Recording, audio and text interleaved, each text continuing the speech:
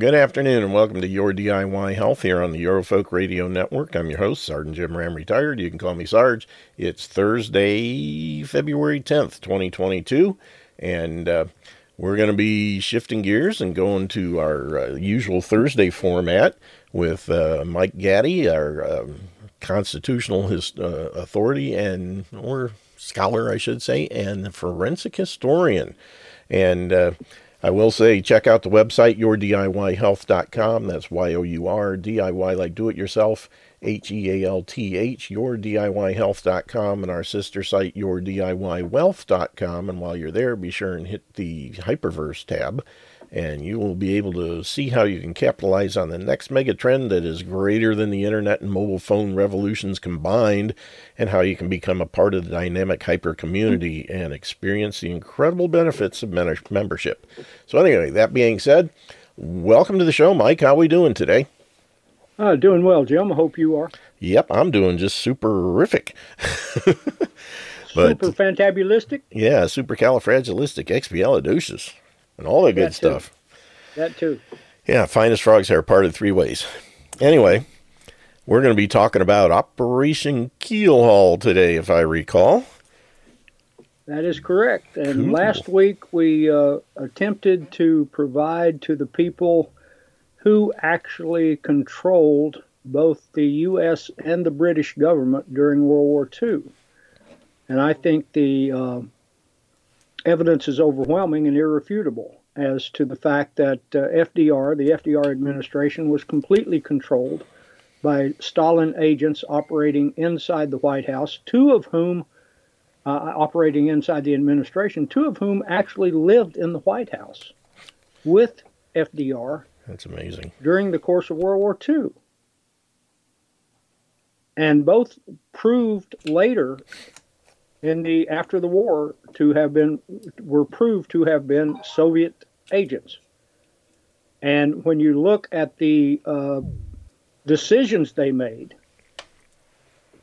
for FDR and the decisions that actually prompted what we're going to talk about today, Operation Keel Haul, they were very much involved in that as well. And my question to anyone listening who will look at anything objectively is, considering what the British and the Americans did to these Russians in Operation Keel Haul, Russians and others, what we did to them, how does that differ from what Hitler is alleged to have done to the Jews? You know, when you kill somebody or you bring about their certain death, and you know that your actions will create their sudden death, do the numbers matter? Are you more of a murderer if you murder 3 or if you murder 1, or are you still a murderer anyway? But we do know that what the U.S. and Britain did in Operation Keel Haul led to the death of at least 2 million Russians.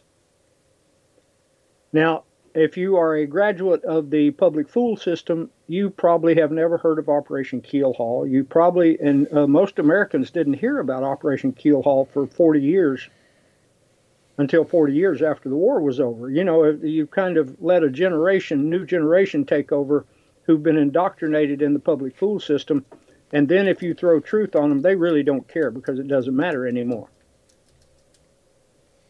Yeah, that's for sure. But what happened in Operation Barbarossa when Hitler invaded the Soviet Union in 1940 was that millions of Russians said to themselves, I don't care who this guy Hitler is.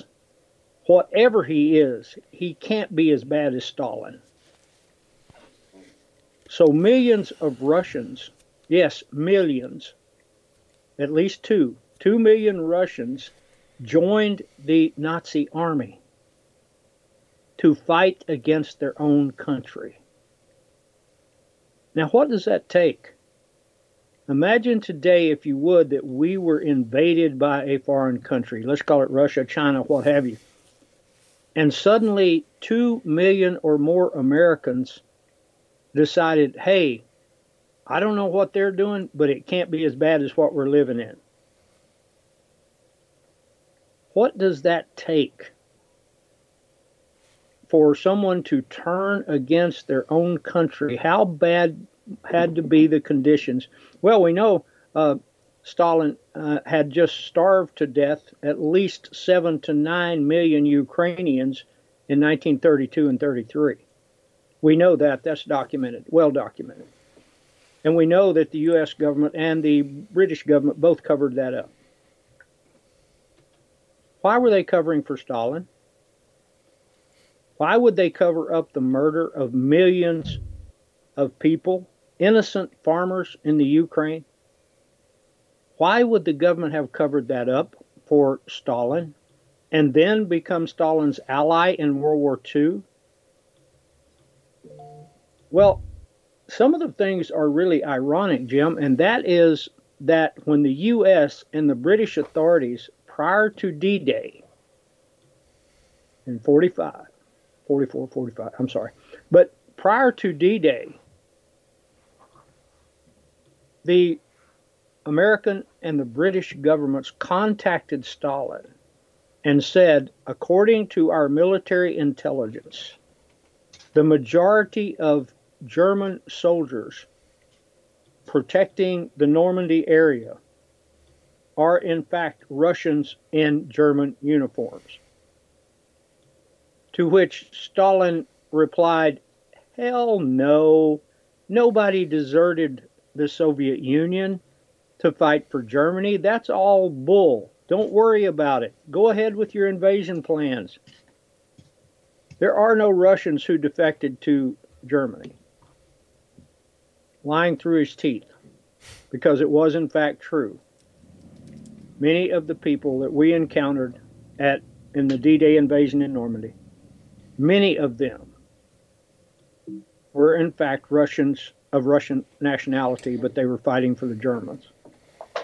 So then, as Patton was held up by Eisenhower so that the Russians could take Germany, and especially Berlin, millions of, or hundreds of thousands of these people were captured by the U.S. and by Britain at various times during World War II. So then we have at Yalta, the meeting in Yalta between Churchill, FDR, and Stalin. Stalin demands that all of the Russians who had defected from Russia, you know, those ones that didn't defect during Normandy, he demanded that all of them be returned. Now, this was a secret military operation, which was agreed to by both Churchill and FDR at the Yalta Peace Conference. And so they agreed to send back these 2 million men into the hands of Joseph Stalin, who was going to punish them, as he openly stated, punishing them for being traitors to communism. This operation was kept secret from the American people for decades. Now, for those of you who may have been in the military, especially in the Navy, you will know that the term keel haul refers to the most brutal punishment that could ever be inflicted on a sailor, whereby a sailor is tortured by tying him in ropes and hauling him under the boat's keel to virtually certain death. What about the subterfuge that was done by this government and by the British government in order to get these people to where they would surrender so they could be turned over to Stalin primarily for execution and torture and for slave labor? One example of this subterfuge was a conference on May the 28th of 45 in Linz, Austria.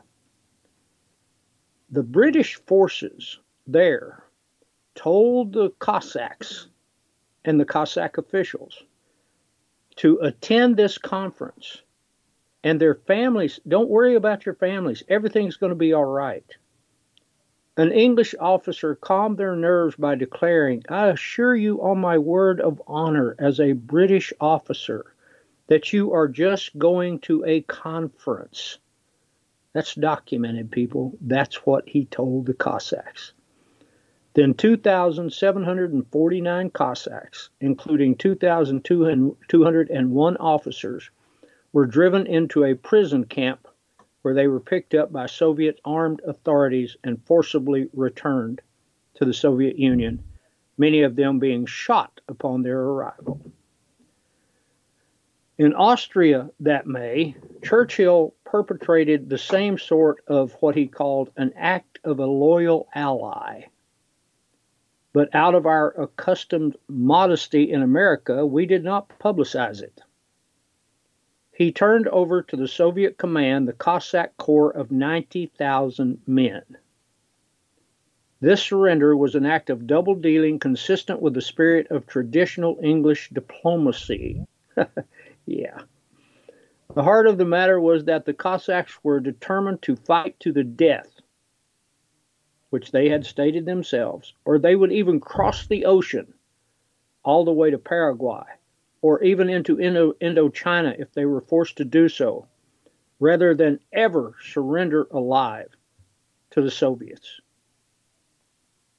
Knowing this, the English proposed that the Cossacks give up their arms on the pretext of replacing them with more modern standardized weapons.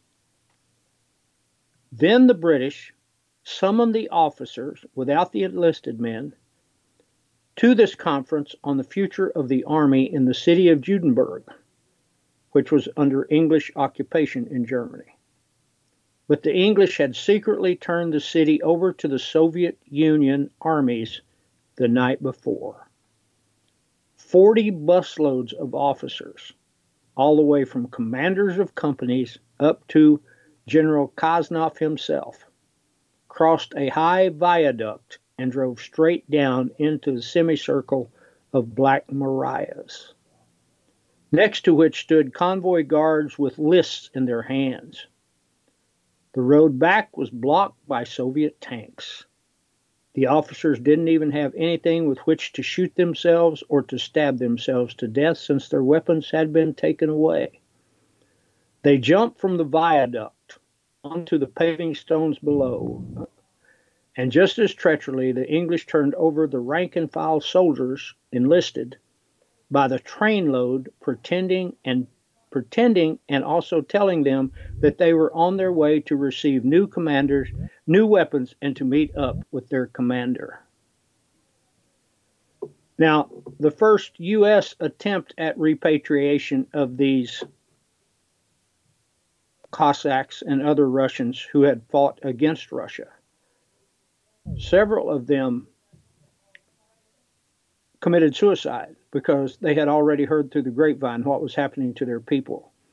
Now stop and think about the fact here were people, and this is documented people, these people, knowing that they were going to be sent back to the Soviet Union to possibly immediate death and torture, didn't have any weapons.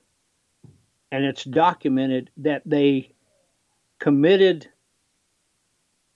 what we would call suicide upon each other by biting each other's jugular veins to avoid going back to Russia. These men begged to be shot. They resisted being placed on trains by taking off their clothing and refusing to leave their quarters. The U.S. military officials used tear gas and what have you to force them out. Tear gas forced them out of the building into the snow, where those who had cut and stabbed themselves with whatever was handy, nails, etc., fell exhausted and bleeding in the snow. 9 different men hanged themselves, and one had stabbed himself to death, and another who had stabbed himself subsequently died. while 20 others are still in the hospital from self-inflicted wounds. This is from the official document. The entrainment was finally effected of 368 men who were set off accompanied by a Russian liaison officer on a train carrying American guards. 6 men jumped from the train and escaped en route. This incident was shocking. There is considerable dissatisfaction on the part of the American officers and men that they are being required by the American government to repatriate these Russians. See, Jim, that is where we get into a huge discussion, at least in my opinion. Because the study that I did, and I can provide anyone who wants this study by PDF, a military study was conducted about how an American soldier could deal with the fact that they were ordered to do something which was immoral. And I believe this became, the way that the military dealt with this, became the accepted practice of what we're seeing today, of where it doesn't make any difference whether the war was declared or not. It doesn't make any difference whether what you're ordered to do is moral or ethical or not. You will do it regardless. Just following orders. I'm sorry, sir? Just following orders. Exactly. And I made a point the other day pointing out that U.S. Supreme Court Justice Robert H. Jackson told the defendants at Nuremberg, claiming you are just following orders from your superior or just doing what is required of your government is not a defense in a war crime. Yep. And we hanged the Russians. We hanged the Nazis for that. And now we have the same thing in America with our military and even with our police, because our police have implied immunity. If you go out and kill someone that's just an immoral act, illegal, unconstitutional, whatever you want to call it, if they do that, they can't be tried because they are protected by the state or the government. And Jim, how can there be any difference if it occurred the way they said it did? If millions of Jews were put into gas chambers, what is the difference in that and us sending Russians to their death when we knew they were going to die? There's things in the National Archives about this, about generals being told that officers up to the rank of captain were saying, I'm not sending these people back. We know what's going to happen to them and everything else. And general officers saying, do it or replace them. If they won't do what they're told to do by orders, replace them. Did we cross the river? Did we cross it there, Jim? I'd say so. Build a 4-lane bridge. That's insane. Well, and if you want the documentation for what I read earlier, there is a book written by one Julius Epstein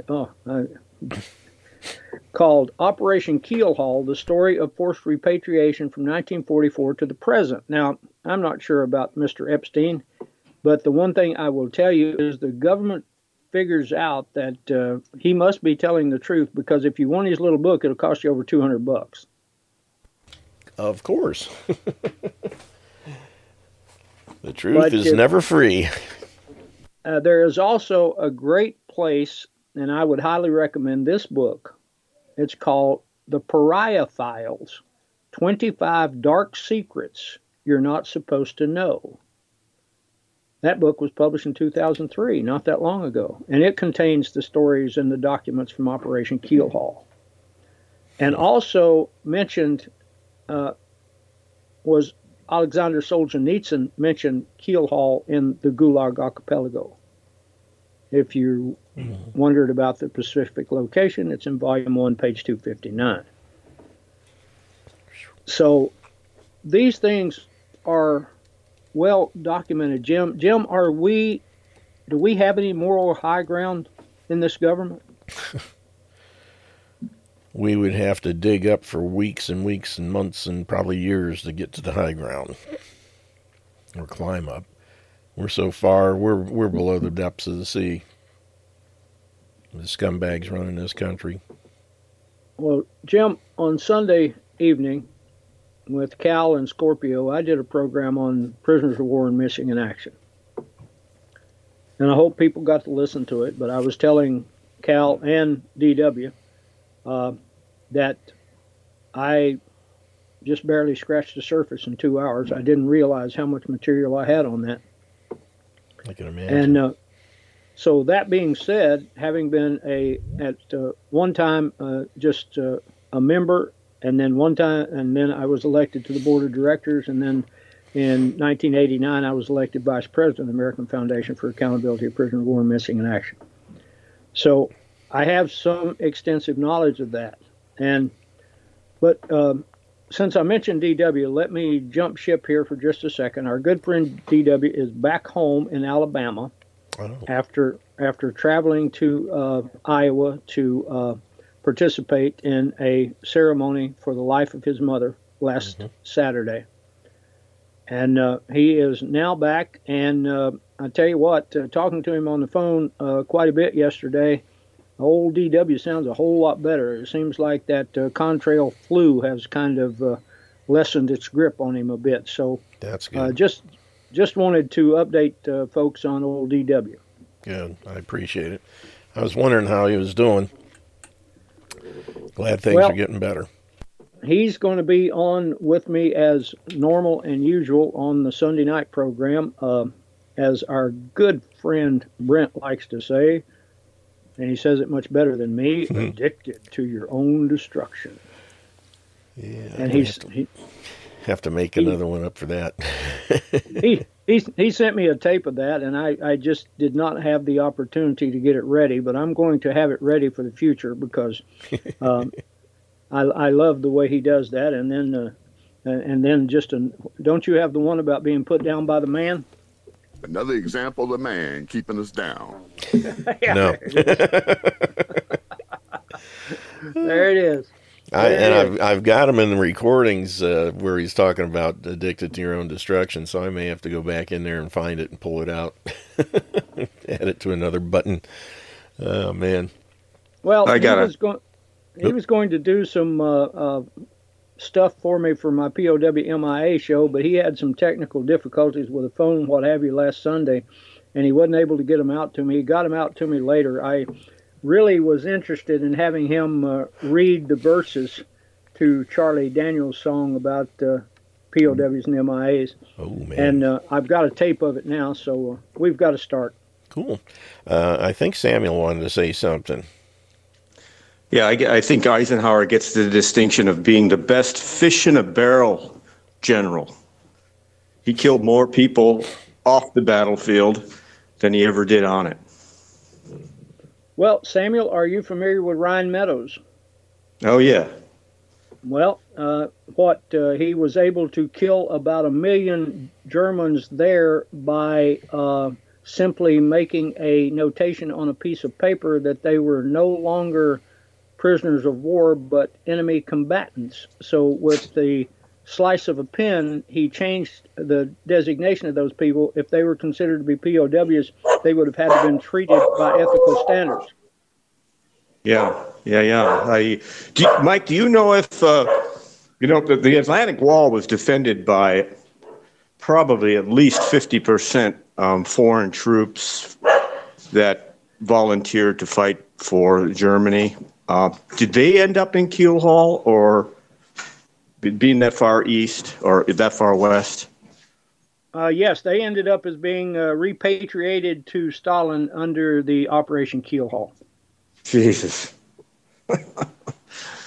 Wow. I know they got the Cossacks and the Romanians and all those guys in that deal, but I didn't, a lot of people don't realize that during D-Day at Normandy, there were very few German troops, good German troops there. And the poor guys at Omaha Beach, unfortunately, ran into one of the few that there were. And, Rommel wanted more mobilization of that front with the tanks being close by instead of pulled way back. If they would have had mobile support at Omaha Beach, the guys would have never got on shore. That is true. And, there was the story about no one wanted to wake Hitler up to get authorization to put additional forces into the area. I'm not sure I've read that, but I'm not sure how true it is. But are you familiar with Operation Tiger? No, I'm not. That is where they were using Patton as a decoy. Oh, okay. They wanted the Russians to believe that the invasion was coming from the Nazis to believe that the invasion was coming from a different place altogether. And they had created, they knew that the Nazis were taking aerial photographs, and they had created tanks and other vehicles out of cardboard. Rommel was predicting Normandy because he says it's similar to beaches to the ones in Africa. Mm-hmm. And Rommel had studied Patton, just like Patton had studied Rommel. Those two generals had studied each other's tactics. Down to the most minute detail. Yeah. And that is why when Rommel was trying to convince the Nazi leadership that the invasion was going to be at Normandy, and they kept yelling and screaming, the leaders kept yelling and screaming, no way, the invasion has to be led by the most able officer that the Allies have, and that's George Patton. They would not stick Patton out in the woods somewhere and invade with inferior forces and inferior leadership. Yeah, I guess they didn't know he was working with Stalin. Or his commanders were. Yeah, well, obviously. Stalin had that saying. He said, "One person is one dead person is a tragedy, and a million is a statistic." Right. But Samuel, just your impression while you're on here, is there a difference in the American leadership sending these men to die, and they knew they were going to die? I've got a copy from the National Archives where one general said, yeah, we know they're going to be killed, but that's not our problem. So as a matter of fact, the first ship, I can't remember the name of it, but the very first ship that landed in Russia with these repatriates on it, as they got off of the ship, they were lined up and shot down. Yeah.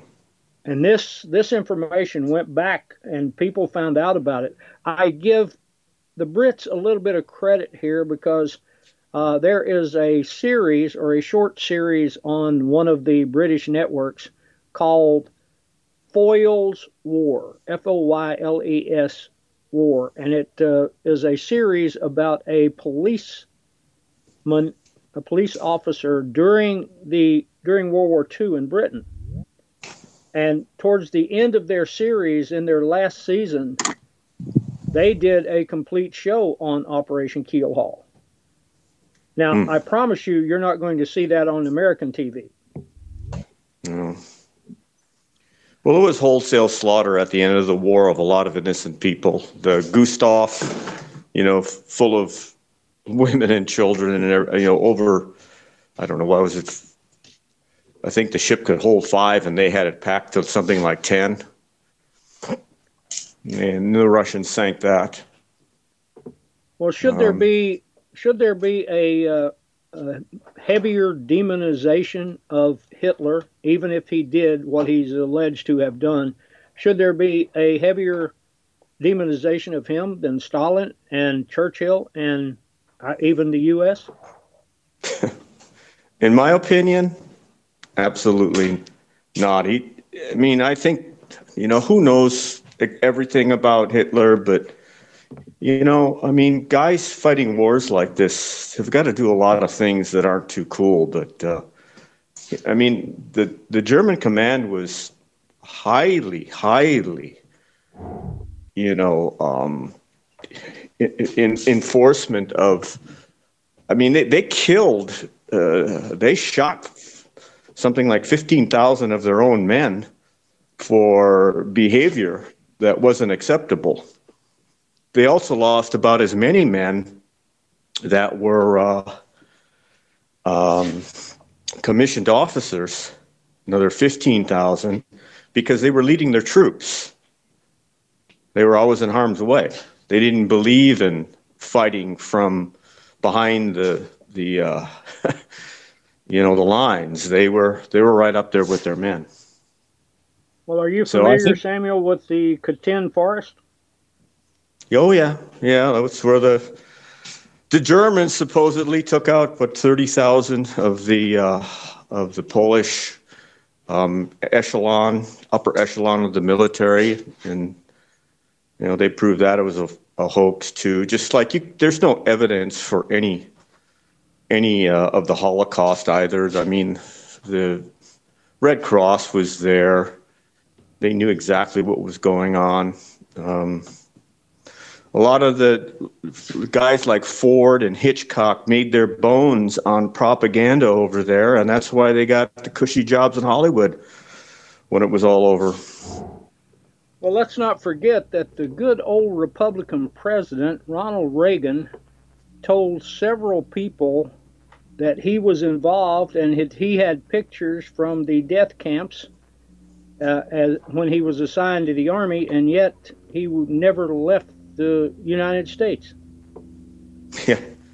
I used to go to air shows when a lot of our veterans were still around. We used to have one out in Ignacio, California, which is part of Novato now. It was a 10,000-foot runway that brought everything by air that went into the Pacific.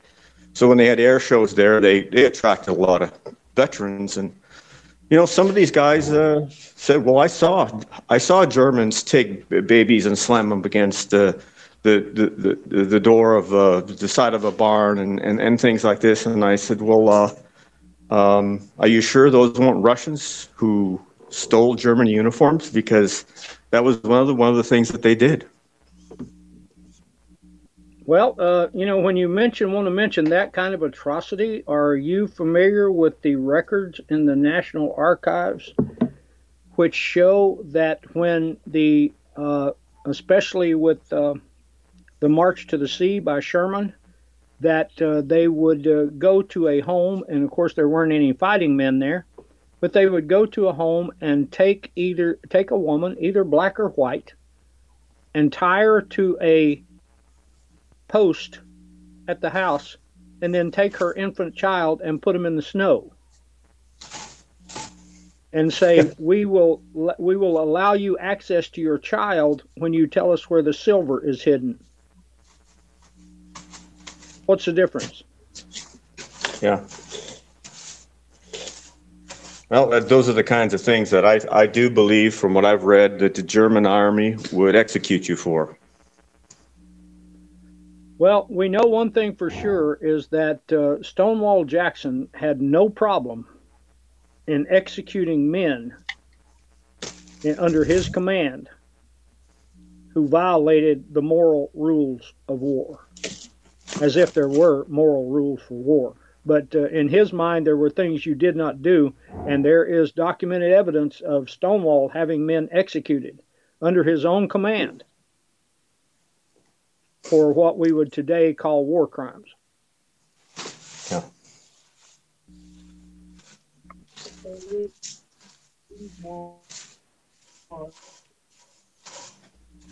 Yeah, there's so much propaganda in all of this stuff that it's hard to wade through. People believe this government is benevolent for some reason. All they have to do is really start to do a little research and find out that their hands have been bloody from day one. Well, Samuel, let's look at something and try to. This is the analogy I keep trying to make, and I made this analogy over and over on my program on Sunday night about POWs and MIAs. Why would you trust a government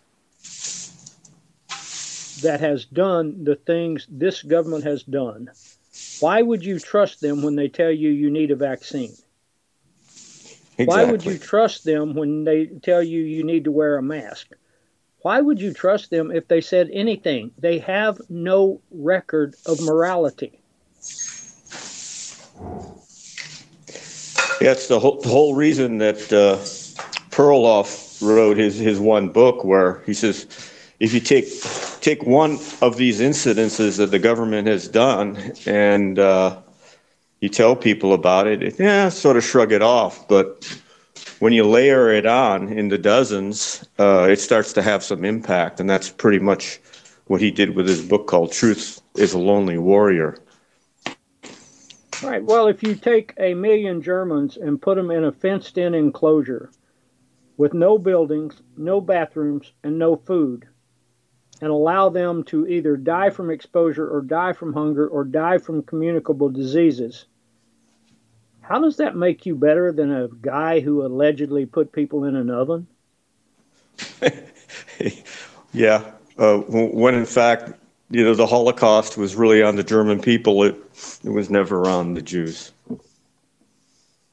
Oh, well, Jim, where'd you go, buddy? Well, I'm still here, just listening. Well, do we have anyone? I know we finished up, or I've got more to do on Keel Hall if you want to do it. No, go right ahead. I think I made my point. Mm-hmm. And that was, in essence, what I wanted to do with Keel Hall, is to prove that Americans, we have no moral high ground. No. We can't say anybody is bad. And then one of the things I saw this week that really, really troubled me is that members of both parties are all ready and willing to go to war with Russia. Right. I was just going to bring that up.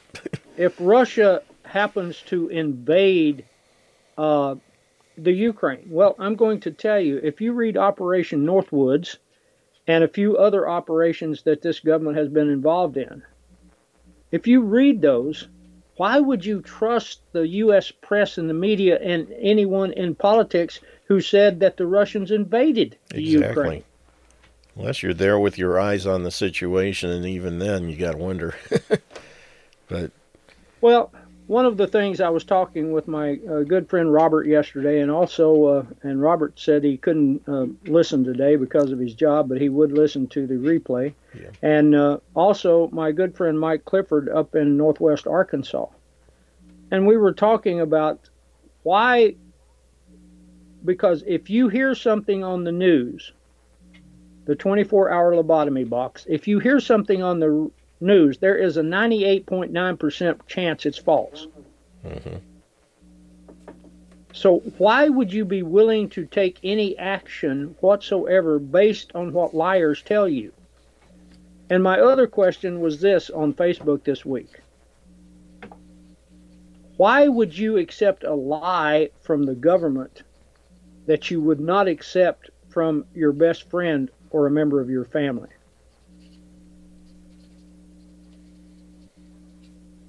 Good question. Why? Is the answer indoctrination in the public fool system? That's a big part of it. And 24 hours on the lobotomy box doesn't hurt anything. Yep. It's a sad, sad situation.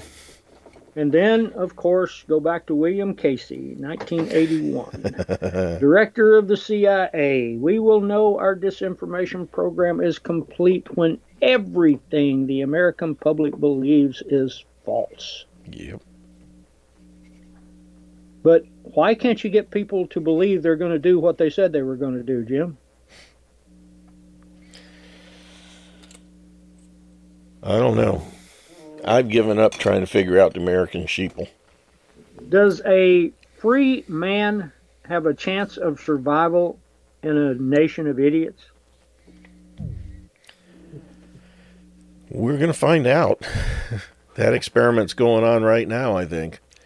And I'll Well, tell you very, what, very well said. yeah, it's not looking good. But we just have to wait and see, I guess. You know, Absolutely. if they've had the sense to prepare and stock up and everything, at least they can hunker down for a little while. And that's one of the things I was talking about on my morning show with all the situation with the truckers. And this is, a little side thing. This is something that, Fidel Jr. up there in Ottawa or wherever he's hiding apparently hasn't figured out. He won't negotiate or talk to the truckers at all. And they have basically shut the country down. And they're having a carnival, really, in the streets of Ottawa with their bouncy houses and music and feeding the homeless and cleaning up the trash and all kinds of stuff. And Fidel Jr. is making them out to be criminals, and all the local boards, whatever you want to call them, their commissioners and whatnot, are ranting and raving about how people are feeling pressured and they can't go out and enjoy their life and they can't do this and they can't do that. And I said, what's the difference between what's going on now and what you've imposed upon the Canadian people for the last 2 years? It's just you're not in control of it this time, so you're upset. And the shoe's on the other foot now. But the bottom line is, whether the truckers are sitting with their trucks parked in the streets of Ottawa or the truckers are sitting in jail after Fidel Jr. arrests them all, they still win because they're not trucking. They're not moving goods from point A to point B. So regardless of where they're at, as long as they're not doing their chosen profession, the country's going to be locked down and there will be nothing moving. And sooner or later, they're going to have to give in to these guys or it'll be the end of the country. At least that's my take on it. So I think I'd love to see the same thing happening everywhere. Well, Jim, you bring up a question that I have asked a lot of my good friends.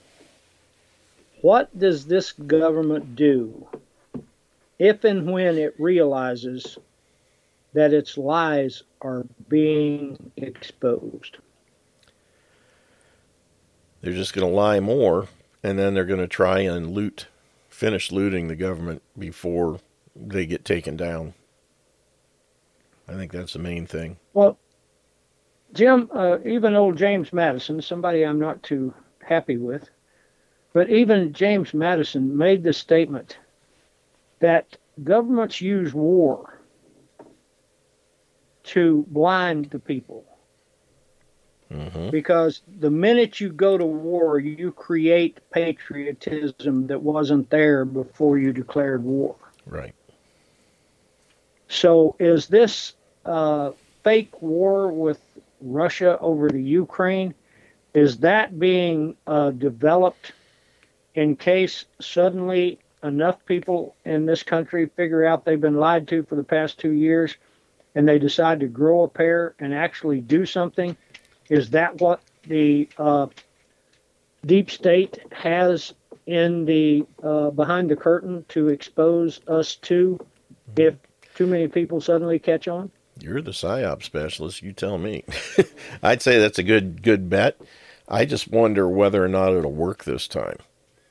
With all the stuff that's going on and the people starting to wake up and saying no to all this stuff, seeing what's going on in the military with all the additional cancers and sickness and everything else caused by the guys that have taken these injections, I wonder if they do start something like that, if they're going to get the patriotic enlistments like they did with 9/11, or if people are going to say, we're sitting this one out. You figure out where you're going to get. You let some of them illegal aliens coming across, put them in the uniform and let them go over and get blown up.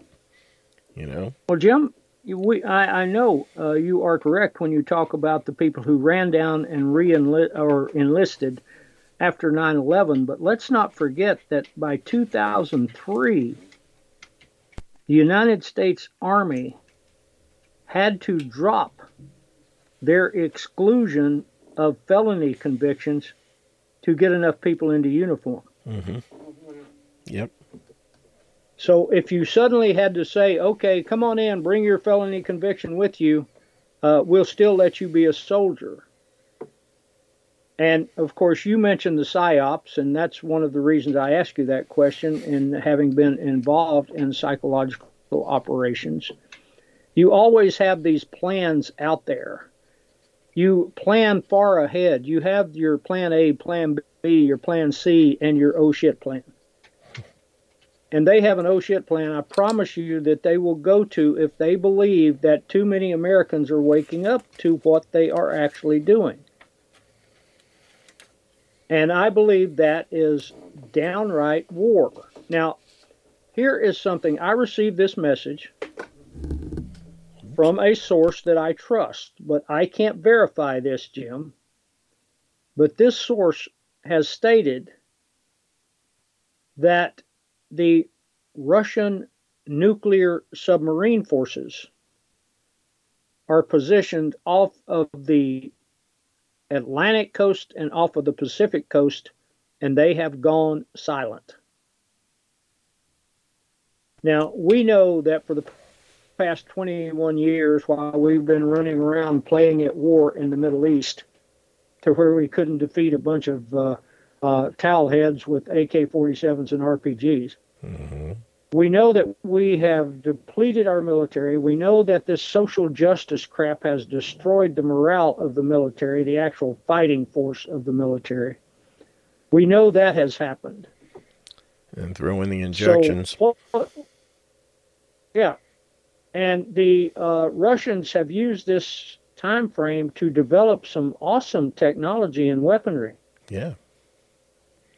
Not to mention they've got a trained fighting force that's battle hardened and ready. Yeah, and they're not full of feminazis. Mm-hmm. And politically correct folks. They're not. People are not there, and they probably do not have a U.S. Army Lieutenant General who showed up with his husband at a recent memorial. They probably don't have that. Now, whether we want to say that is right or wrong, and that is someone's choice, I'm not going to go there. But what I'm going to tell you it does is it destroys morale. Yep. And I've always said this country's about individuality. If that's your chosen life choice, keep it to yourself. And keep it out of the military. That's my unsolicited editorial comment for the day. Well, one of the things I will always remember, Jim, was it was the 2008, I believe, Republican Party primary conventions. And, of course, John McCain was involved. Several other people were involved. And at one time, they allowed Alan Keyes, who was a candidate, a black man, they allowed him to participate in the first debate. And one of the questions I will never forget as long as I live is the question came up about gays in the military. And John McCain stated, I know personally of several people who were gay who have served this country just exemplary. They have done they've done great things for this country.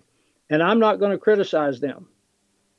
And Alan Keyes was next with a question, and he said, Senator McCain, you stated that you knew all of these people who were gay in the military and how they had, and he said, I'm not going to contest that, but my question for you, sir, would be, how did you know?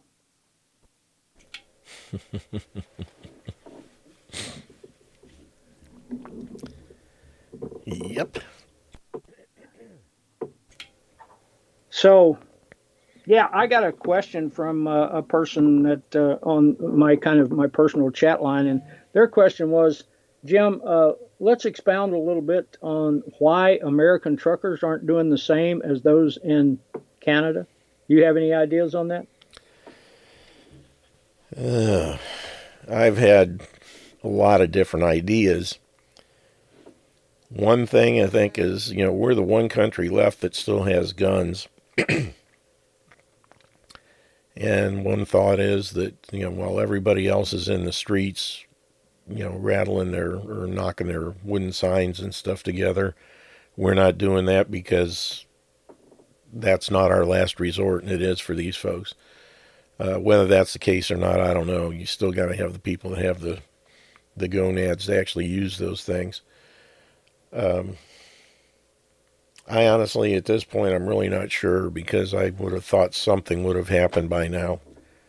But I really don't know.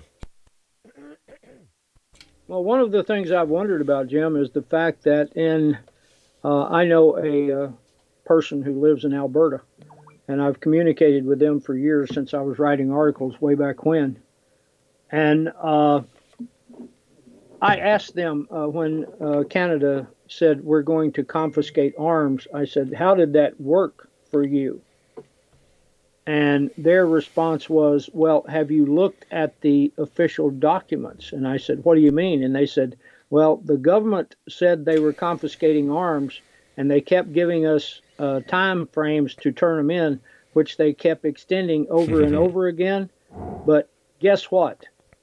So far, less than 12% of the people in Canada have turned in their firearms. Yeah, that's the thing. I think a lot of them have them buried in the woods, and I think there's a lot of places, when you look at Europe and all the stuff that went on in the last century, you can bet there are boatloads of arms in basements and attics, buried in the woods, whatever, just waiting for the right time to be brought out. And they're just trying to decide whether this is the time or not. If this isn't the time, I don't know what will be, because we are so close to the point where there's no return other than the cartridge box.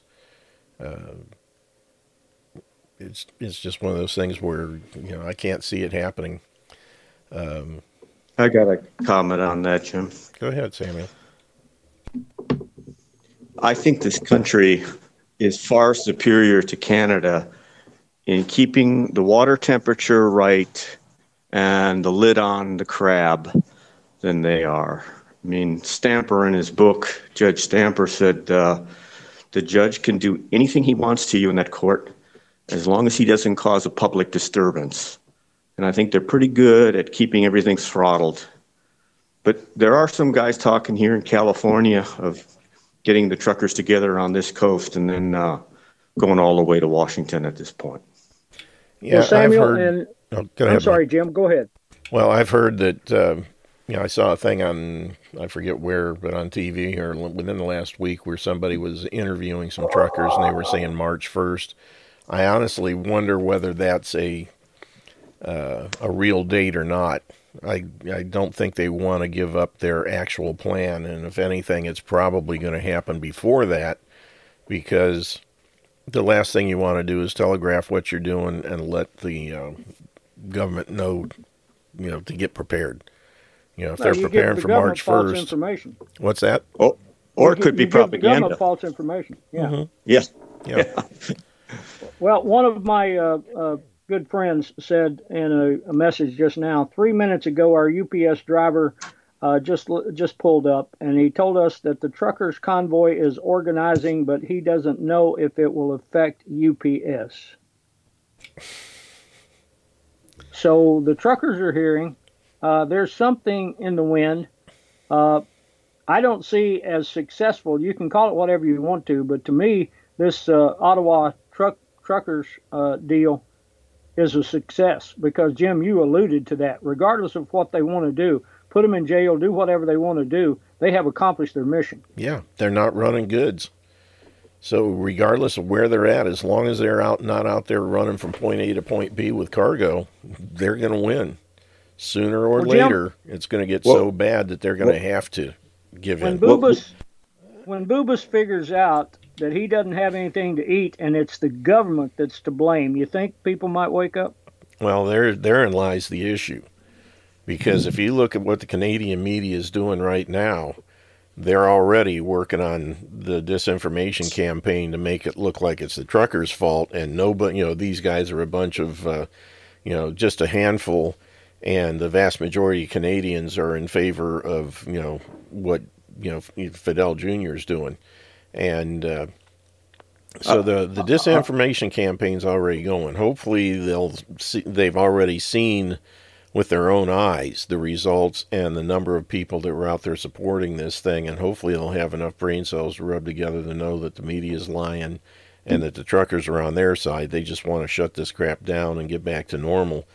But that's my biggest fear, with Boobas and, whatever you want to call the same version in Canada, is whether they'll succumb to the disinformation or believe what they see. The problem is, Jim, you and I live in a different bubble than the rest of this country. I was in Home Depot the other day. I was talking about the truckers up there and their movement. Nobody knew about it. Yeah, that's what I mean. Nobody knew. The mainstream media either will not report on it, or if they do, the truckers are the bad guys. Or they're going to wait for a big clash that looks real bad that they can plaster all over the news. Then we'll get the feed. Mm-hmm. And they're also putting their people out there, agents provocateur, with the Nazi flags, the Confederate flags and that kind of stuff. They're doing all that kind of stuff to make to blend in. They've even got a guy that's a former I forget, he was a police officer somewhere who committed some kind of crime, but when it was all said and done, he ended up with a clean record and full pay. And now he's supposedly talking on behalf of the truckers. So they've got their people inside causing issues too. So that's something that those guys need to watch for. But it's crazy, but we may, I'm hoping that the people will really see through it this time. If they do, we got a good chance of winning it. But if not, that's the thing. We've got to support the truckers no matter what. And realize that they're doing it not just for themselves, but for everybody. They're real patriots at this point, and it's the frickin' government that needs to be shut down. Well, Jim and Samuel, let me throw this at you, gentlemen, for your. I think all of the people in this country who care know what's going on in Canada. The people who don't give a shit are the other ones, and exactly. I don't really. I've gotten to the point where I'm really not going to concern myself with them anymore. Yeah, because when the time comes, they're just going to be sitting on the sidelines anyway. They're not going to do anything either way. They won't try and stop the truckers. They won't try and stop the people supporting the truckers. They're just going to sit there and be idiots, bumps on the log. So, they're kind of immaterial. They don't really matter. Part of keeping the crab in the pot, Yeah. I heard that the other day that these big mining trucks, they're talking about how hard it is to tow a big rig, right? Oh yeah, those jobs. The big mining trucks are joining these guys. Ooh. I mean, you don't move those. You bring the truck to them and do work to them. Yeah. Those puppies, man. I would imagine they would tear up the average pavement in the city. Yeah. I can remember when I was a kid in Sandusky, Ohio, they had a parade. It was probably on the 4th of July or something, but some dummy decided they were going to bring a tank and put this thing in the parade. And that I watched as that tank came down. Like I said, this is summer heat, and tank treads on asphalt in the summer. It just tore up the asphalt of that town, that city road. I said, I think they're never going to do this again. The New American had an article like that. I think it was back in the 80s, where this guy was on a military base, and I guess he was fed up. And he took the tank, drove through the gate, and just hauled ass on down the road, just ripping it all up. And they pulled him over and asked him, what the hell he finally just, I guess, ran out of gas. And the cops were there following him, right? And they asked him, what the hell are you doing? And he says, well, I just want to show you that the military ain't all what it's cracked up to be. Oh, boy. Especially in this well, day guys, age. let's not forget for a moment that good old Samuel Clemens, we call him Mark Twain, He defined it perfectly in my mind. He said, in the beginning of a change, the patriot is a scarce man, but brave and hated and scorned. When his cause succeeds, the timid join him, for then it costs nothing to be a patriot. Amen. Unquote. Exactly. That dude had a lot of good sayings. Right up there with babies and politicians have to be changed on a regular, or diapers and politicians have to be changed on a regular basis, and for the same reason. Yeah. Absolutely. Absolutely. And he and Will Rogers Oh, man. could probably get to the heart of an issue with the fewest words. And that being said, I was talking with Robert, our good friend Jim. I was talking with him, and I mentioned it to some other folks. And my grandfather, who lived to be 100, could get to the very essence of a situation faster than anything else. And I'm going to repeat this here. It's not going to make a lot of people happy, but I'm going to repeat it anyway. I was talking with him shortly before his death in 1983. And my question was, Pa, why won't people believe the truth? Why do they run from the truth? Why do they accept the comfortable lie? Why do they not want to be involved in this at all? Why is that? And I'll never forget, as long as I live, his very simple comment. And he said, boy, nobody wants to believe their mother's a whore. Man, that nails it. And, at the time I was kind of put back by what he said, but then I started thinking about it. He perfectly described the situation. No one in this country wants to believe their government is rotten and corrupt. Yeah. They don't want to believe it, so they're searching not for the truth, but for something that will confirm their feelings. Yep. So they don't care if their government killed as many people as the Nazis. They don't care if their government aligned with a murdering bastard from Soviet Union. They don't care if they've been lied to about 9/11, the Oklahoma City bombing, any of those things. They don't want to know Ruby that. Ridge, Waco. Yeah. The list goes on. Yeah. Sandy Hoax.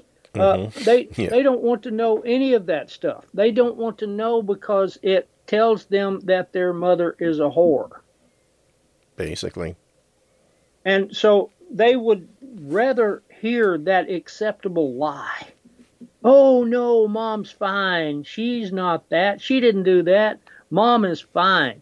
And the whole thing boils down to the fact, Jim, is that people don't believe the truth because they don't want to believe the truth. Mm-hmm. Mama just has a lot of gentlemen friends that like to stop over for the weekend. Yeah. Mm-hmm. And look how many uncles I have. Oh, yeah. And you said it yourself in the question, the comfortable lie. People want to be comfortable. Like you said, they don't want to be free. They want to be comfortable. And that makes, right there, that's the point. Recently, who you just quoted, Jim? What's that? You know who you just quoted? I thought it was you. No, wasn't me. It was Emma. It was Emma Goldman. Emma Goldman was called Red Emma because she was an anarchist, and she said the government just doesn't work. Mm-hmm. And because of that, they called her a commie because she didn't believe in government. But she said Americans do not want to be free; they want to be comfortable. Yep. They prefer the comfortable lie to the uncomfortable truth. So exactly. she nailed it. Yeah. Well, Daryl Wayne, welcome, buddy. Good to see you back, and I'm glad to hear that you're doing well. Welcome. Well, I just want to take just a second and thank everybody for all their condolences and wishes and everything that they provided, not only for my my own little health situation, plus my mom's passing. So I just want to thank everybody for that who would be listening. But Mike, what you're talking about with Samuel Clemens and your grandfather's most astute observation, they don't want to believe their their mother's a whore. This really seems. I'll just throw this out to you guys. This is really the only reasonable response that most of these people have to protect their own cowardice. They don't. There's no other plausible means of protecting their cowardice. They would have to step away from their cowardice, and this would cause disorientation and vertigo in their in themselves and their belief system. So they have to protect cowardice at all costs. Excellent point. Excellent point. And by the way, Jim, Mm-hmm. Or anybody else on here, is Eurofolk website not working anymore? Or Good question. As far as I know, it should be. Let me see what I can see. Part of it's down, gentlemen. It came Part up of this it morning. is down. Oh, okay. Thanks, Mike. Yeah. It kept taking me to a place that said the domain is for sale. Woo, that's weird. So Yeah, let me see here. yeah. So I don't know. Yeah, the stream section is still up. That's the direct feed from the server. But the website itself, I just tried to go to, and it does seem to be, if I'd spell it right. Yeah, it took me to contact the owner. No connection to what was going on at all. Well, it just came up for me. Eurofolkradio.com, and it's showing pop-up player, and vaccine should be tested on politicians first. I like that. That was hours ago, so maybe it's fixed. Yeah, they probably, they may have been doing a little update or some kind of thing, but it appears to be going now. And it shows a link there to Roger's show. Special report, freedom from the 14th Amendment. Ew, cool. But, yeah, I haven't even looked at this in a while. But, yeah, it seems to be working now. But Good. Yeah, that's good. All righty. Yeah. Well, I don't know. Has anybody else noticed that it's just the truckers and the working class, the men and women in Canada, have taken the active physical actions? They're the ones that really stood for sacrifice and for freedom and liberty and justice. That's pretty much the way it usually is. The wealthy and well-born, whether it's 200 years ago or now, they're not going to do it. Right. Yeah, they're not going to. So who took the other side? Well, the lawyers, the doctors, the nurses, the municipal employees, the corporations, and the beneficiaries of government largesse have taken the opposite position. And so all the collaborators will and would have you suffer so that they would never sacrifice any of their privileges. I just want to repeat that to you. Okay? Yeah. All the collaborators would have you suffer. Mm-hmm. So they would never sacrifice any of their privileges. Exactly. And to listen to any of the, the reports coming out of the councils and everything there, it's just amazing how they're whining and wringing their hands about all this stuff when they're complaining about having to go through exactly what they've inflicted upon the population for the last 2 years. And it's just kind of interesting to see what they do when the shoe's on the other foot. But, it's complaining, it's treason, it's, these people are destroying our country and going after our duly elected, democratically elected, government and all this other crap. They're supposedly taking up petition. They need 1 million signatures or something to try and get rid of Trudeau, and they're halfway there already. So who knows? But it's always the blue collar guys, the flyover country, so to speak, as they say it here, that are the ones that were the sleeping giant. And I think what happened is the truckers up there just got tired of all the stupid stuff, and they said, "This is it. Enough is enough. we're still in the evils are sufferable while evils are sufferable, you know, and I think they reached the point, especially when they said you got to be jabbed so many times, and then every time you cross the border, you got to quarantine for 2 weeks before you can work again. I don't think so. That's it. So I think that we may not even wait to that point down here. They're just saying, hey, those guys are doing it. Let's jump on board and get going too. And it's happening everywhere. So hopefully the second time around will happen in Australia. The first try last summer didn't make it, kind of petered out. But I think they're doing a bigger push this time, and Lord knows they need to do it in New Zealand.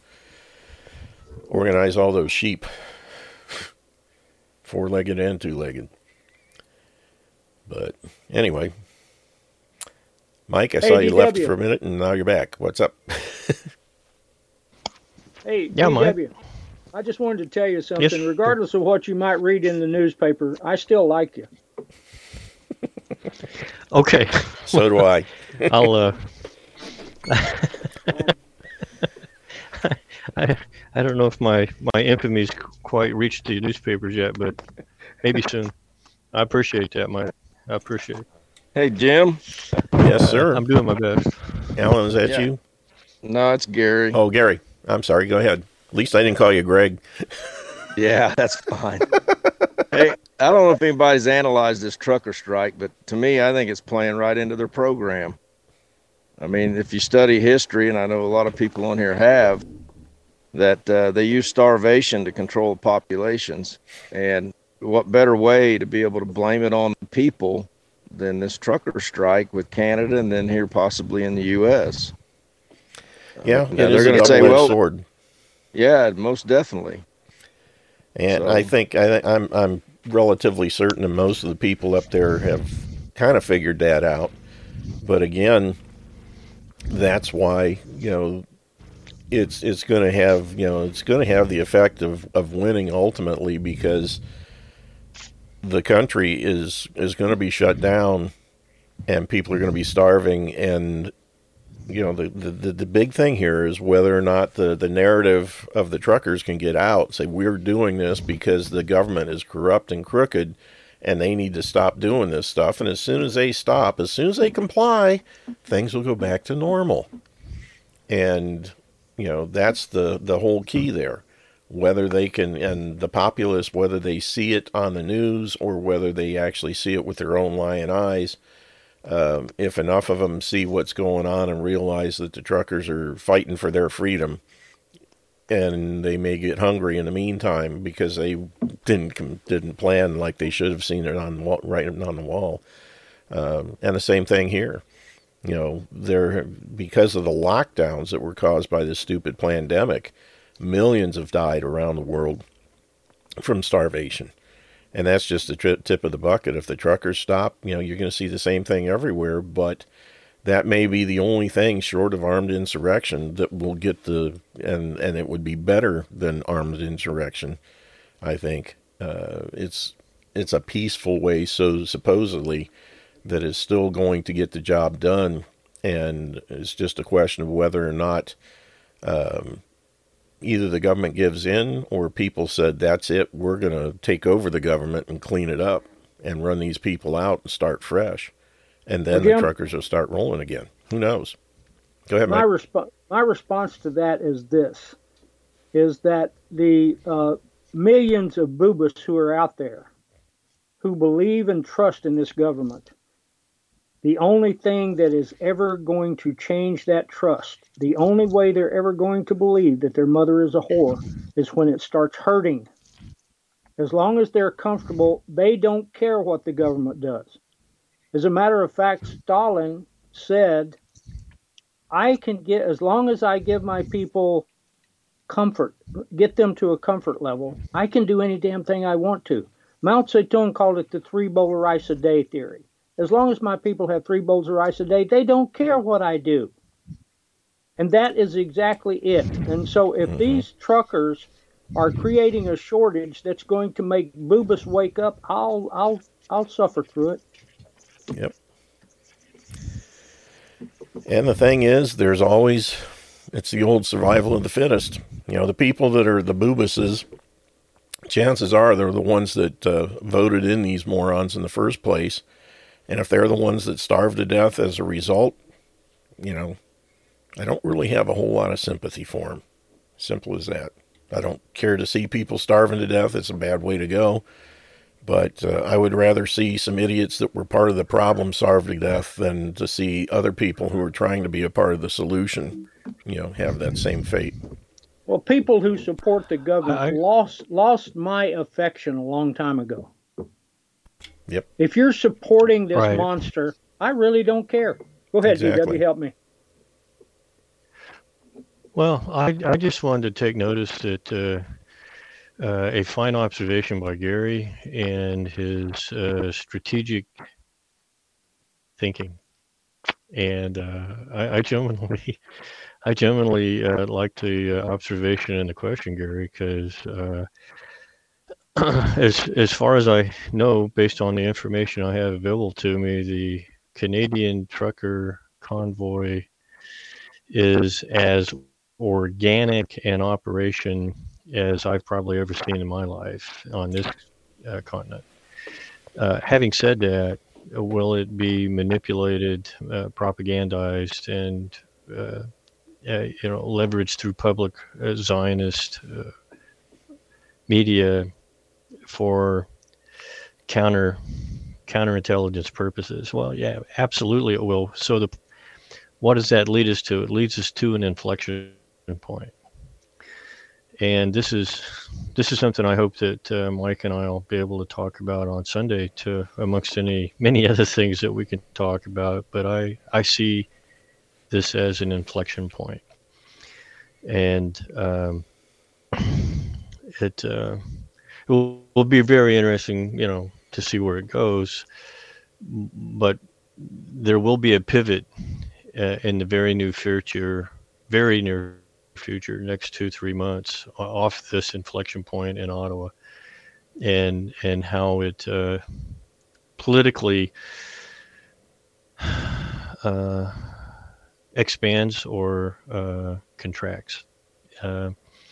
I don't think that to paraphrase one of my favorite generals of all time, who was the epitome of strategy. First you get them running, then you chase them to hell. That was Nathan Bedford Forrest, who really run, Forrest, run.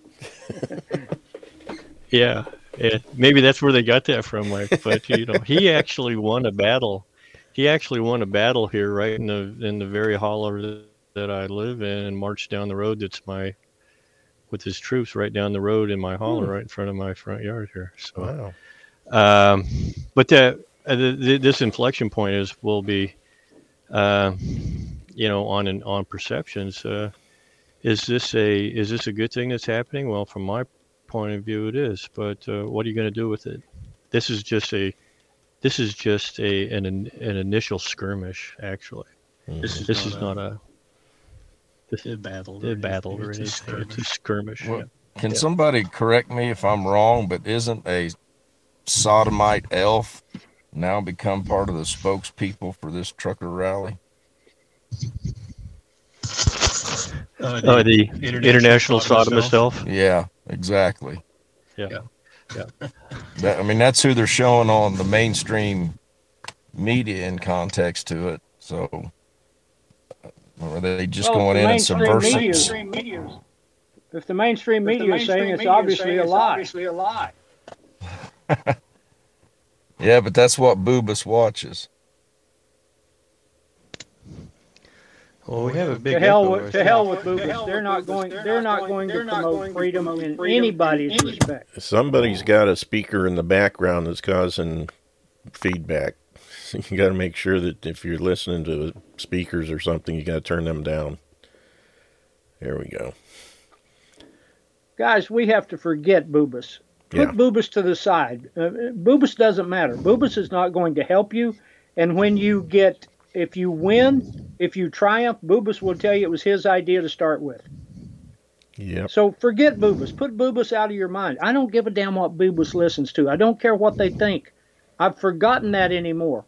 I tell people when I pass them, or at least it goes through my head, you're wearing a mask, you're my enemy. I'm sorry.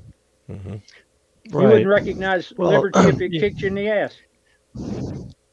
Boobas made himself and herself irrelevant, so treat him as such. Yeah. They determined that they would be irrelevant, so treat them as such. They're not in the arena. At the very best they can do, at the very best they can do, since they can't lead, all they can do is follow. So at that point, tell them what to do. They're very good at complying and taking orders. So just be assertive and tell them to either follow or shut the hell up. Yeah, and if they get in the way, and they'll respond. They'll respond. Yeah, they'll respond because they're good dogs, and a good dog will always be obedient. But I've actually had to do this with actually close personal friends of mine, and kick them to the side of the road, and with a degree of contempt. Those are very long friends of over 20 years. We can no longer participate. Yeah. I can no longer treat you with respect. You have to step. We have to step away from this. Yeah. Don't get in the way, by the way. Mm-hmm. So. It's a sad reality. So that's. All right. That means, Mike, you would know as well as maybe anybody, maybe even have the statistics. Boobas was present during the Revolutionary run up to the Revolutionary War and during it too, wasn't he? Oh yes, classic. Yeah. Roughly 95% of the population. 90 to 95. That's a good estimate. There are, throughout history, if you're a student of history, you learn that all the people we're referring to as Boobas, the species Boobas americanus, as long as you listen to them, and as long as you follow them, you're lost. They never know the path. The only way they ever get anywhere is to follow people who actually have courage.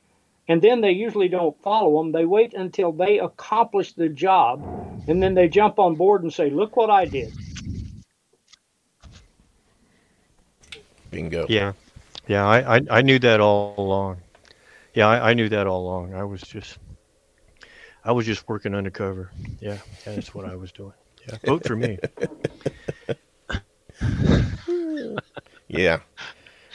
Yeah, vote for me. Now that we've taken over, I'll run things. Well, Jim, I was just looking at some folks sent me some advertising stuff from some senators back in Arkansas, and I'm absolutely and totally amazed at the fact that they're running for re-election now in 2020. I'm sorry, 2022. They're running for re-election, so they come up with these things. Well, look what we have done for the rights and the freedom of the people. You mean to them? Yeah. When are we going to judge people by what they've done, not what they tell you they're going to do? Or they tell you they did, which is a lie. Yes. It's unreal that we see people who will still follow for that. Oh, elect me. I'm going to protect your rights, and I'm going to stand up for what's important to you. But don't forget that the last 4 years, I've screwed you out of the majority of your paycheck. I've made you wear a mask, and I've told you to take a vaccine. But I'm about to lead you to freedom, baby. Yeah. Only an idiot falls for that. Yeah, that sounds like the kind of second lieutenant that got fragged in Vietnam. That's who that sounds like to me. Yep. But that's just my opinion. But oh, DW, I know a guy. Yeah. I know a guy who got fragged in Vietnam, and to cover it up, they gave him the Medal of Honor.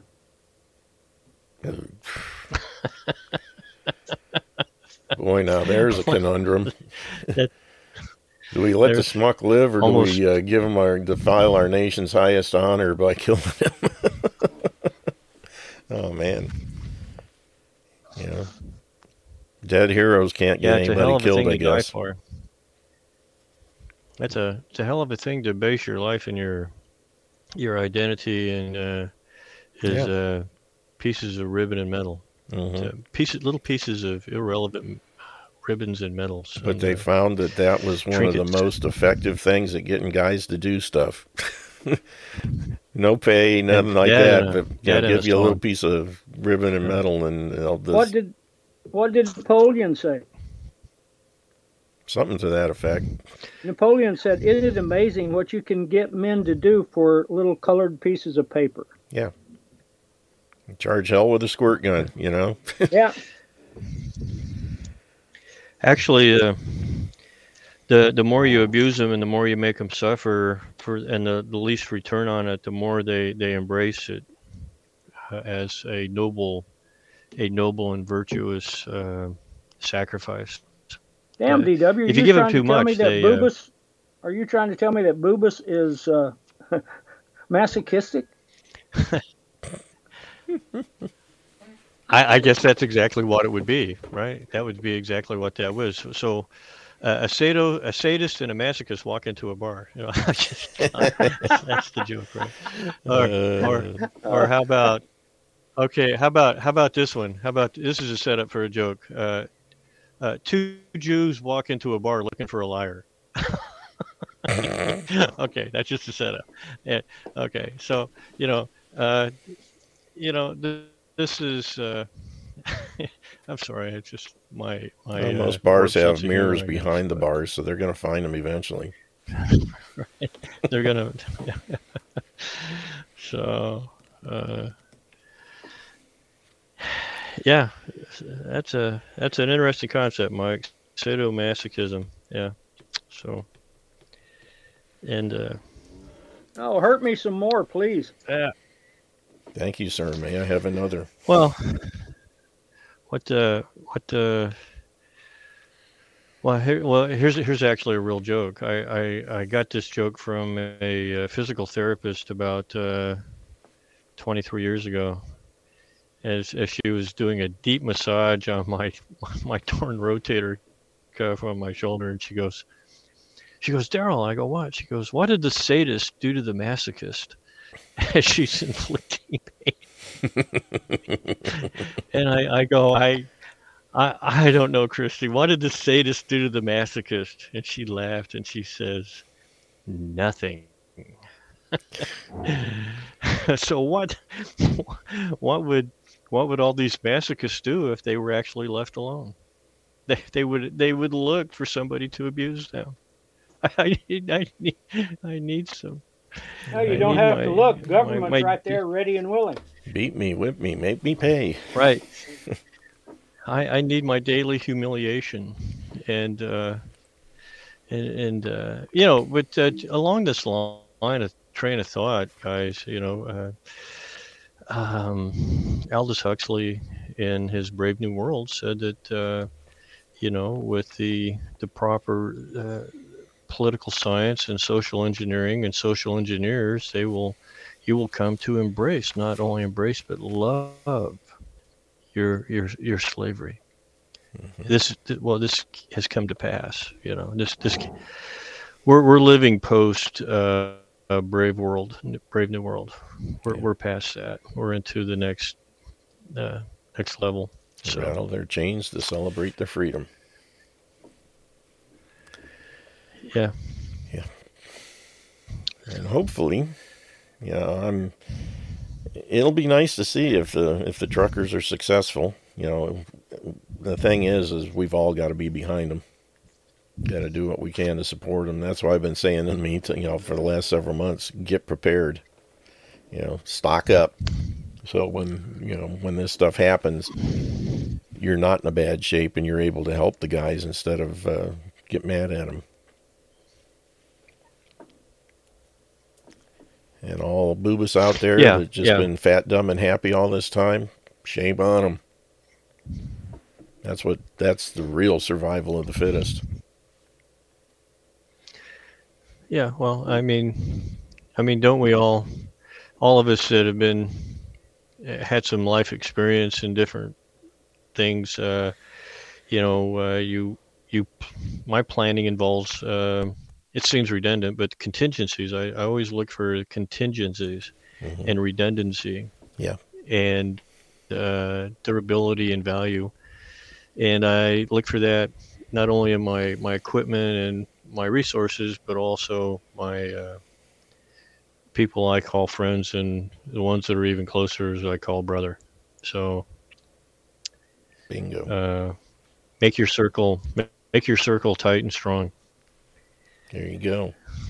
And find out who your people are. Find out who your people are. Yeah, find out who your people are and hold them close. Well, guys, don't forget the masochist who told his psychologist that he was a masochist, and his psychologist said that he shouldn't beat himself up over it.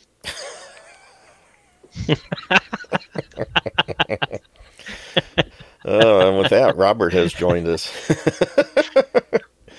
Oh, goodness. I see him down there in the corner lurking. I know how to get Robert out of the woods. And he's unmuted. Look out. Here he comes.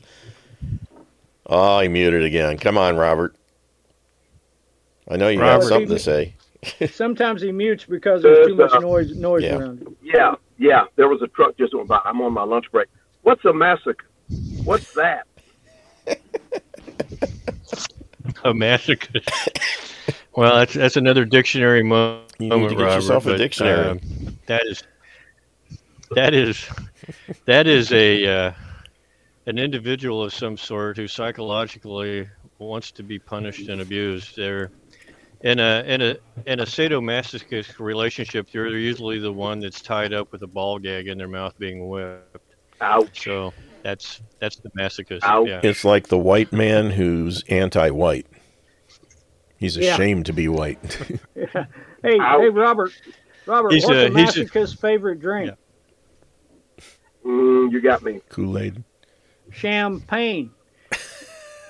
Wah, wah, wah, wah, wah. Wait a minute.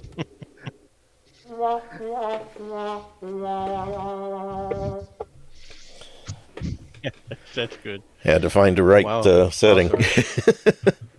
Jim, you're slowing down. Well, like I said, it's one of those things. Oh, goodness gracious. It's good to have you, Robert. Thank you. Good to be here. Man. Now, you've already talked about Keel Hall, I take it? Yes, yeah, we kind of went on from there. We digressed. You sure did. I'll catch the replay. It was good. Well, do Still you have is. a question, Robert? Yeah, kind of. I heard a guy on another podcast say that supposedly bodies are washing up or becoming exposed from the Rhine Meadows area. Do you know anything about that, Michael? Have you heard that? I have not. Okay. Yeah, I have. I heard about it.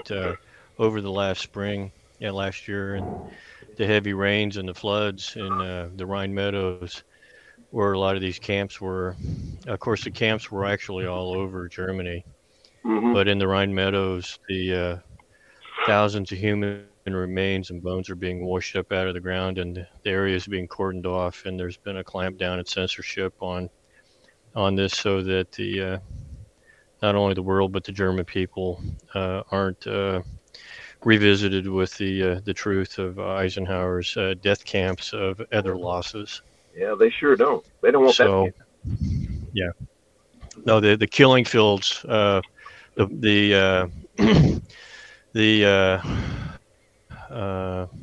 Morgenthau killing fields under Supreme Zionist Commander Eisenhower, and the final solution for the German people. So, or Western man, maybe yet better yet, Western man. So, yeah, that was the real Holocaust. Yeah. So. Well, I don't know. You guys are familiar with The Greatest Story Never Told. I'm sure you are. Yes. Good stuff. Yeah. Yeah. I got to tell you, there was parts of that I wept. You know, just seeing what they were doing to the German people, particularly the women. And it's I don't know, it's imprinted in my mind now, you know. Yep. Holy cow! Pretty dark. It is Yeah. very vile, vulgar. Yes. Well, you know, everything the Russian army did against the Germans when they were coming into Germany, they learned from the Union Army under General Sherman. Well, you know, I didn't realize that Sherman was a Jewish name, but I was looking it up, and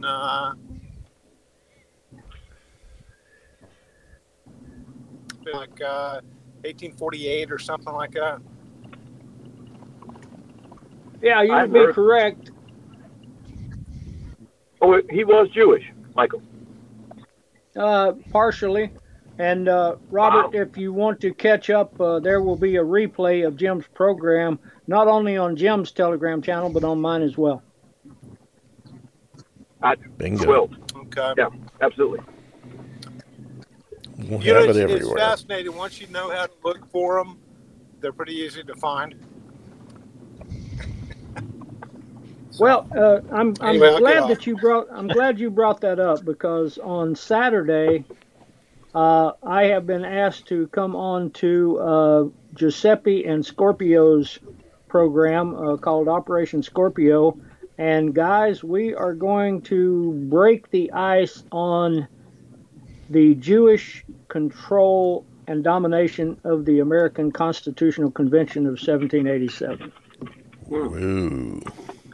When they took out the part about having to swear allegiance to God. That's part of it, Robert, but also the other part is how it was the Jewish influence that embraced slavery. Yeah, it kind of did, didn't it? Yeah, it did. And, you know, I've gotten into a series of books. Robert, are you familiar with the series of books written, I think there was 3 books, written by Louis Farrakhan about the secret relationship between the blacks and the Jews? I have heard him talk about it. I didn't read any of his books, but I've definitely heard him talk about it, sure. Well, I have those books, and believe it or not, there is a gentleman who wrote a book who is Jewish, and he refutes Farrakhan. And so I would ask people very simply, who would lie about Jews controlling the slave trade, a black man or a Jew? Oh, I couldn't agree more. And the biggest connection I can think of off the top of my head behind that one would be the NAACP. That's an organization that was formed in 1907. They didn't get their first black president till 1975, 76. Ben Hooks, 7 decades later. Really? Oh, okay. Whatever. That's odd to me right there. That's because the NAACP was formed and controlled by Jewish lawyers. There you go. And now they're so around circa 1750, 1760 period, the slave trade in the Crown colonies was in its great transition from mostly a white indentured slavery from the period of around 1598 up through 1760, and the majority of slaves were white indentured, kidnapped, impressed, and contracted slaves of that were white. The first black slaves, 20 of them, didn't land on the shores of I think it was Virginia until 1620, and there was only 20 of them.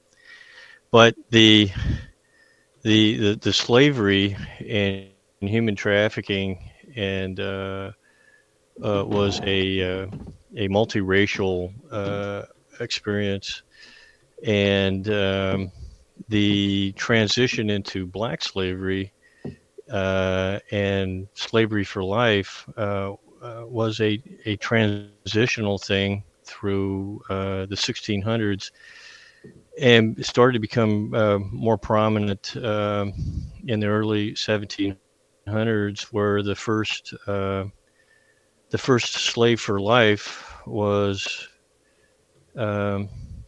strangely enough, found to be held a slave for life by a Burgess court, by another black man.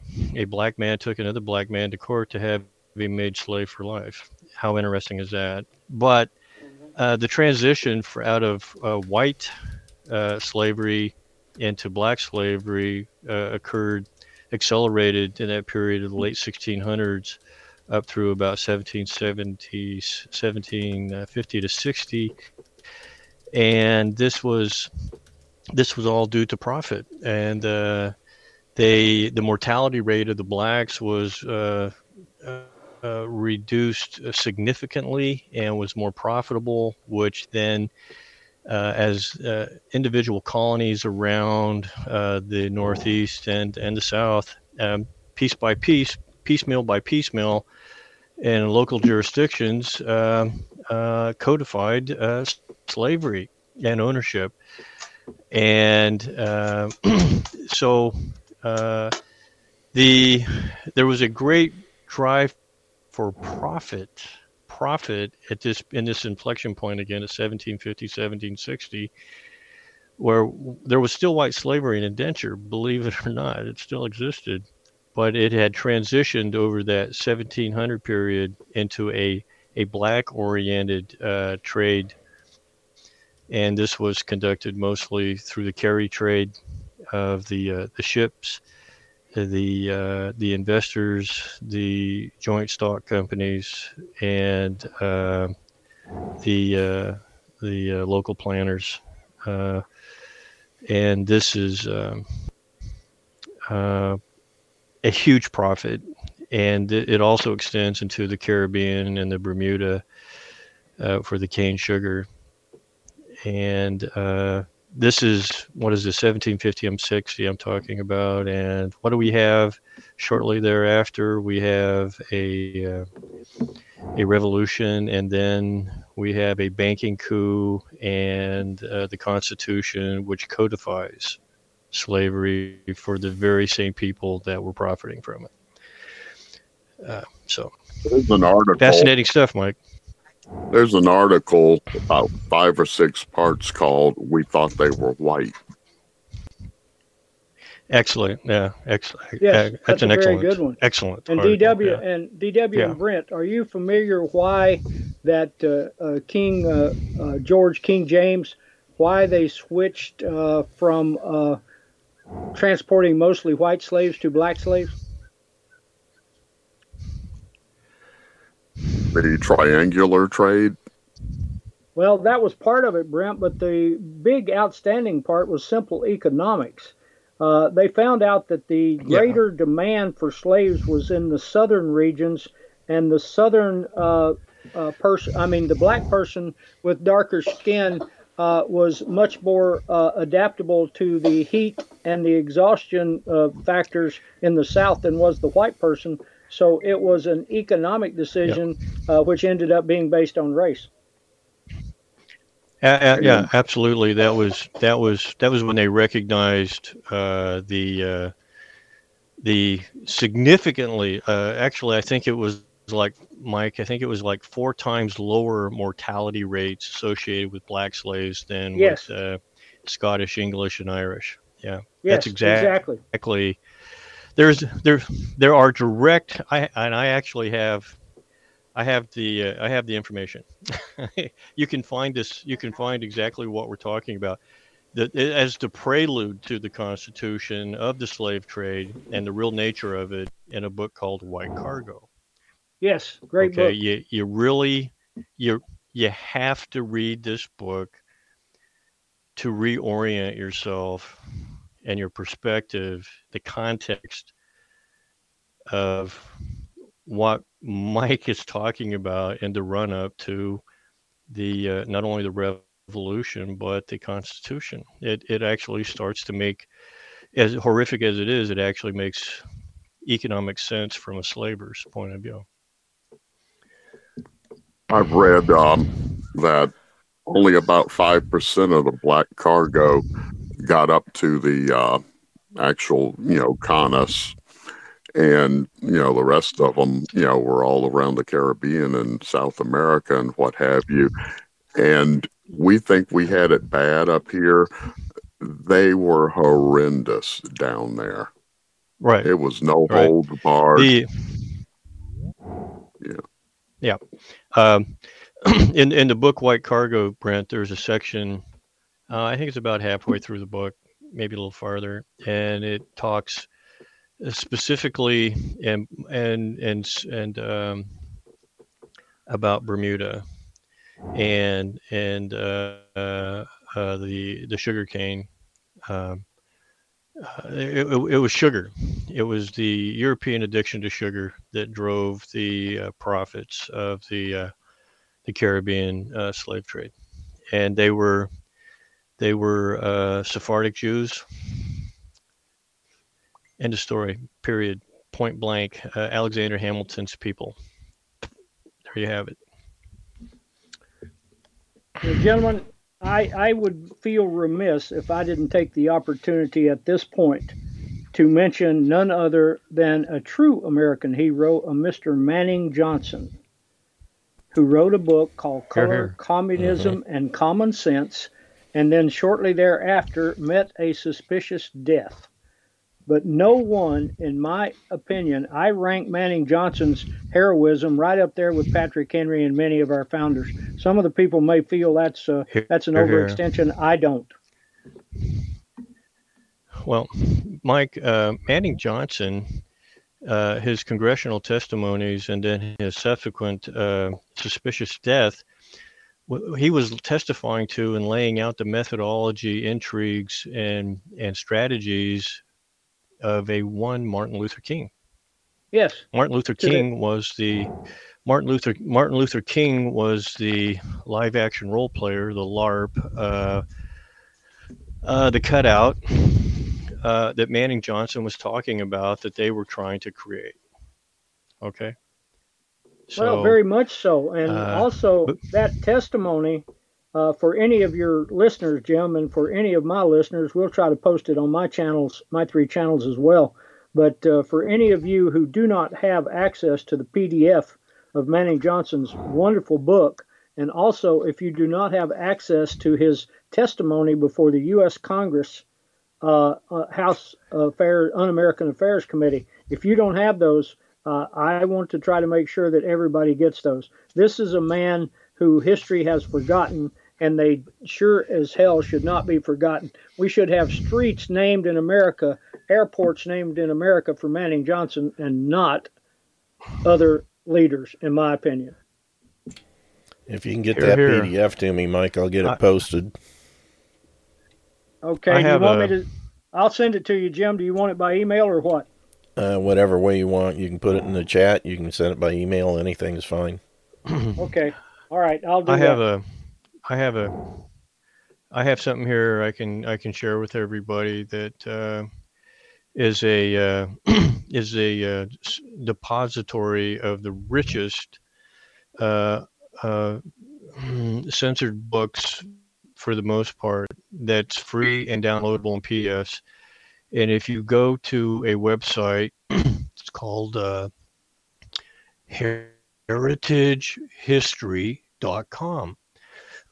And you will be able to download Manning Johnson's books and any number of other incredibly difficult books to obtain free of charge. And I'm looking at it right now. You can get William Guy Carr, you can get Manning Johnson's Medley Butler, and there are any number of categories off of this website: hidden history, Freemasonry, Canaanites, conspiracy classics, wars and revolutions, protocols, world wars, and it's just a fantastic resource for everybody. Bookmark it and cruise through it, and you can pull these things out for posterity and put them on your hard drive. So Hey, guys, just as an update, I was just told that Paul English got Eurofolk back up and running, and his description was it got COVID, was put on a respirator, got the jab, but then he made it better. Hey. Oh, Paul. Paul applied some essential Thank you, oils Paul. and some nitrogen or hydrogen peroxide to it, and it got all gooder. Outstanding. That it did. Awesome. Yeah. What a great show you guys had last Friday. That was just over the top. Paul, if you're listening, outstanding conversation. Excellent. Yeah, I got to bring up the replay on that. I haven't had a chance to catch it yet. Oh, that was not because I was in it, but Paul did a hell of a job, guys. So now that I'm not cutting grass all the time, I don't get my time to listen to the shows anymore. It's occupied with other stuff, and I kind of miss that now.